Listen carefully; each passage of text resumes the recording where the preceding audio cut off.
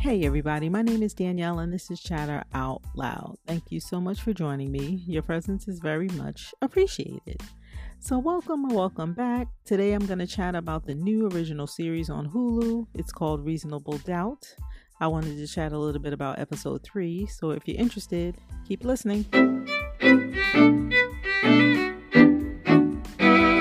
Alright, so in my last recap review, I talked about the show, its origin and inspiration.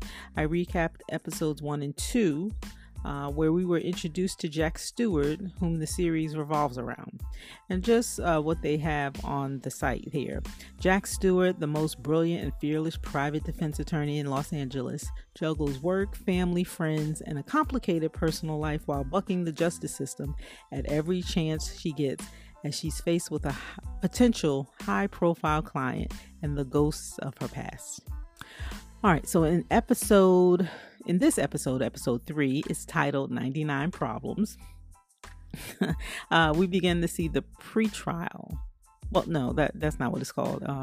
It's called a hearing. A hearing where the judge determines that there was enough evidence to proceed with a trial.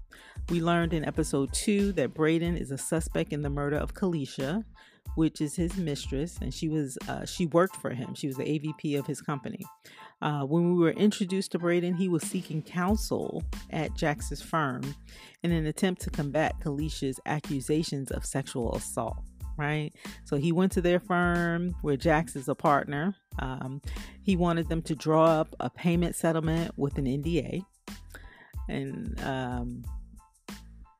And then Braden was in the middle. He wanted to do that to keep the accusations from Kalisha under wraps, right? He was in the middle of an acquisition, which would have made him a billionaire. And he wanted to prevent Kalisha's accusations from getting out, potentially messing up that acquisition. Anyway, long story short, she declined to sign the papers in the office, and then Braden, he admitted going over there to change her mind. This was later on in the episode. He admitted to going over to her apartment to try to change her mind to get her to sign the papers, and he did change her mind. She wound up signing, and then she ended up dead. Now, obviously, part of the suspense is who killed Kalisha, right? I don't think he killed her because of the same point the lawyers made. She wound up signing the documents, so there was no motive, right? So why would he kill her? During all of this, we also watched Jax and Lewis go through their struggle in their marriage. They continue.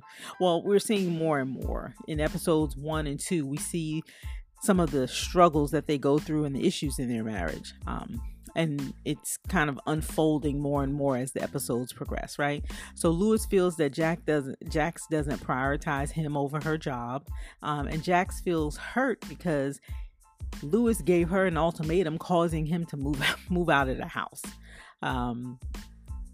They keep up the charade in terms of like being this happy family that's together because they go to church every Sunday as a family. But the kids, Jax's mother and her friends all know that they're just putting on this show, right? Because they're separated. Lewis has his own apartment. All right. So in episode 3, it goes more into the pre-trial, right? Or the hearing that I talked about earlier. Jax and her legal team, they're diving in. They are tracking down potential suspects. They're establishing Braden's alibi, which, by the way, the team also has to convince Braden's wife, I think her name was Sarah, to stick around at least for the trial. She believed that Braden... she believes what Braden told her. And he told her he didn't have an affair with Kalisha. And in this episode 3, it comes out, the truth comes out in terms of there's evidence that they're airing on the news.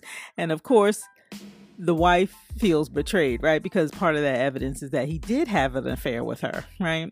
And Jax tried to warn him early on to say, hey, you need to get ahead of this in terms of with your wife, right? Don't you think she's going to find out? but he opted not to say anything. The wife finds out on the news. She's ticked off now, right? And then Jax has to work to keep the wife around, right? Because normally we see in cases like this, it's better to have the spouse right next to you, right? During the whole trial. The thing is, the wife, she doesn't believe Brayden killed Kalisha.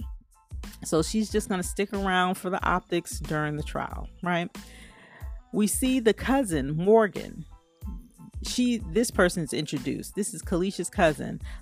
She's kind of suspicious, so they begin to surveil her. And at the end of this episode, Daniel, who's the PI, Jax's PI, gets caught by Morgan following her, right? And then Daniel begins, let me back up. They're followed. Morgan, Kalisha's cousin, is a bit suspicious, and they found some evidence and because part of this is Jax says, well, we want to find anything we can on Kalisha in terms of who's around her, so on and so forth. And so they find out about Morgan, who's a little suspicious to them. I think Morgan has a record and stuff like that. Anyway, so that leads Jax's team, Daniel, who's the PI for Jax's firm, to start to surveil Morgan.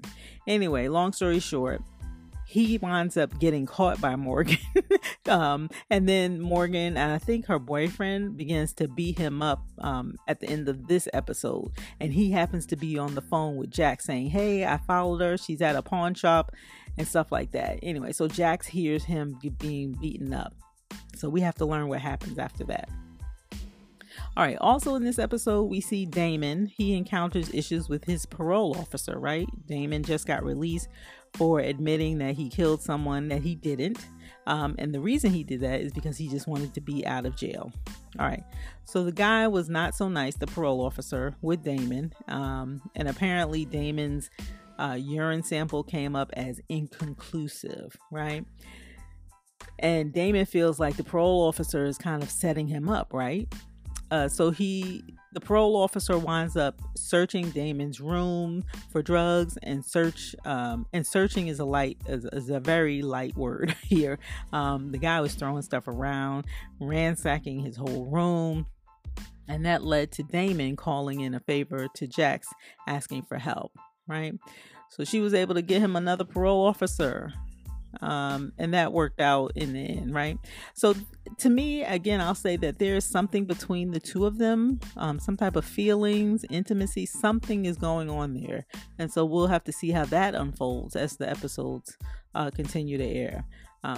With each episode so far, it's just confirming that there's something there, but we aren't quite sure what that is yet. They haven't shown anything yet. They're just teasing us right now. But I believe he likes her. She's entertaining him, right?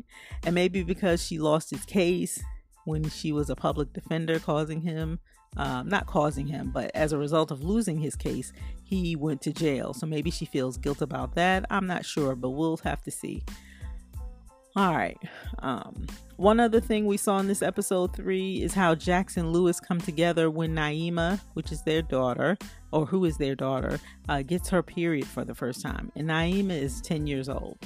Now, first of all, yeah, she looks older than 10, but that nevertheless, at 10 years old, she's getting a period. Like, that's so young. Right? And that's how they reacted in the story as well. Initially, it was mistaken as gas. Maybe she's constipated, right? Because Naima was saying that her stomach hurts. Anyway, we see the guilt that Jax felt when she learned Naima got her period.